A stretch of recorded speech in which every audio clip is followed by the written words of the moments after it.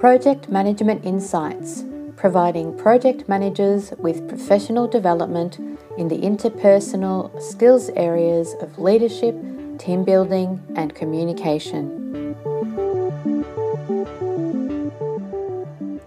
Hi everyone. Today I want to talk about politics on a project team. It's an interesting topic and one that got me thinking about what I noticed when I was a project manager on a number of different projects. So let's talk about those power struggles that sometimes emanate on a project team.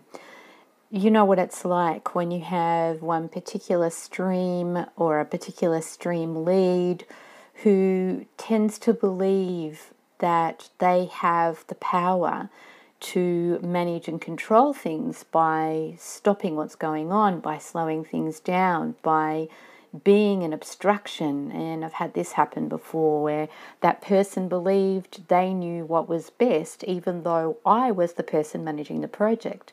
Now, don't get me wrong, these people have a lot of knowledge and understanding, and I was willing to work with them, not to the detriment of my role being undermined. And I think this is what is something very important to consider, that if that person is feeling so threatened by you, then you have an issue on your project. And the way to manage this in the world that I live in right now is to confront it and deal with it head on. This is about having a one-on-one discussion with that particular person or that particular group of people and laying things out on the table as to why they are doing what they're doing. Yes, that might feel really disruptive and really scary, and it's the best thing that you can do to clear the air, because while you're not having a discussion about this seeming power struggle or the politicking that's going on in the team, then disruption is being caused. You're not getting what you need for your project in order to deliver it. They are likely to be disrupting other people and other areas of the project, perhaps without you even realizing it. And it's creating conflict and tension where there doesn't need to be conflict and tension. So sit down with them in a room and lay it on the table and ask that question, what's going on? And get them to explain, and believe they might also decide that they're not going to tell you, they might be cagey, and then it's time for you to speak and say, this is what I'm noticing and it's not working for me. And have the conversation. And it might need more than one conversation. It might need a couple of conversations. Feeling threatened is something that is an interesting concept, because it's only that person's story of where they think you sit in relation to them that has them feel threatened. In actuality, is it true? No.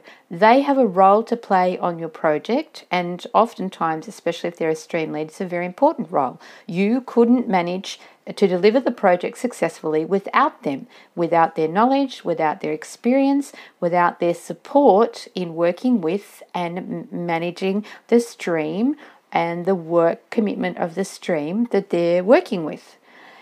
So it's crazy that they feel threatened by you. It's not the reality. The reality is you want them working with you, not against you. So how can you manage to get them to see that that's the case, that you're all really working on the same side for the same outcome? It's about perhaps explaining that you see that they have skills and knowledge that you don't have, that it's important and key in the delivery of your project, and so you want to work with them, not against them. Now, sometimes what might happen is these people won't have a bar of it. And in that instance, it's about coming to an agreement that you agree to disagree. They don't want to come on board. You can't have them disrupting because you won't. You're the manager of the project. It's your responsibility to deliver it successfully. And so agree to disagree that they will do things in a certain way as long as, and set some boundaries. And that's about them not disrupting team meetings, for instance, that if they have an issue, they're to come and talk to you personally. Set some specific boundaries and some specific requirements in terms of the way that they will interact with you and for the project moving forward. Ultimately, as I've said, the bottom line is it's about project delivery. They're there to do that, and you want them to work with you, not against you. So what do you need to put in place to make that happen?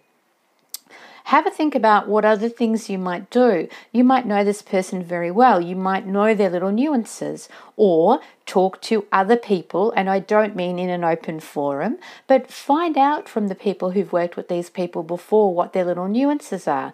There might be little things that they find work for them or work with them to get them to do or to deliver. Find out what those things are and utilize that knowledge so that you can have them working for you rather than against you.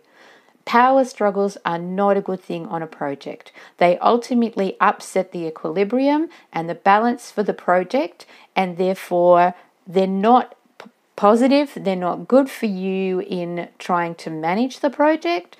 So you have to be able to understand how you can go about mitigating, and it is a risk, mitigating what these people are going to do or not do that upsets the balance of your project delivery. Think of it as a risk. What would you put in place as a mitigation strategy? Would you have a backup? Do you need to have a manager understand that this person is causing a problem and you're managing it, and yet you do have support that they understand that if there are struggles and are difficulties, then it is this person that's in that space. I've done that before. It doesn't feel good to do that, and I've done it with a manager that I know that I could trust to not create issues or feel as though I was incapable. They were very aware of how I managed people. They understood that I always did my best to communicate and gain a fair and equitable way of us working hand in hand together.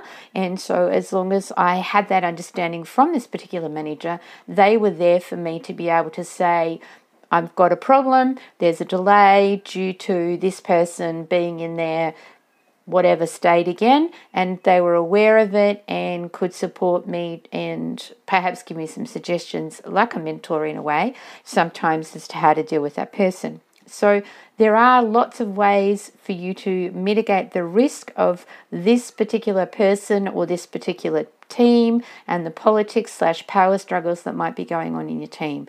So have a think about it and consider what it is that you need to put in place in order to have the project work as smoothly as possible for you.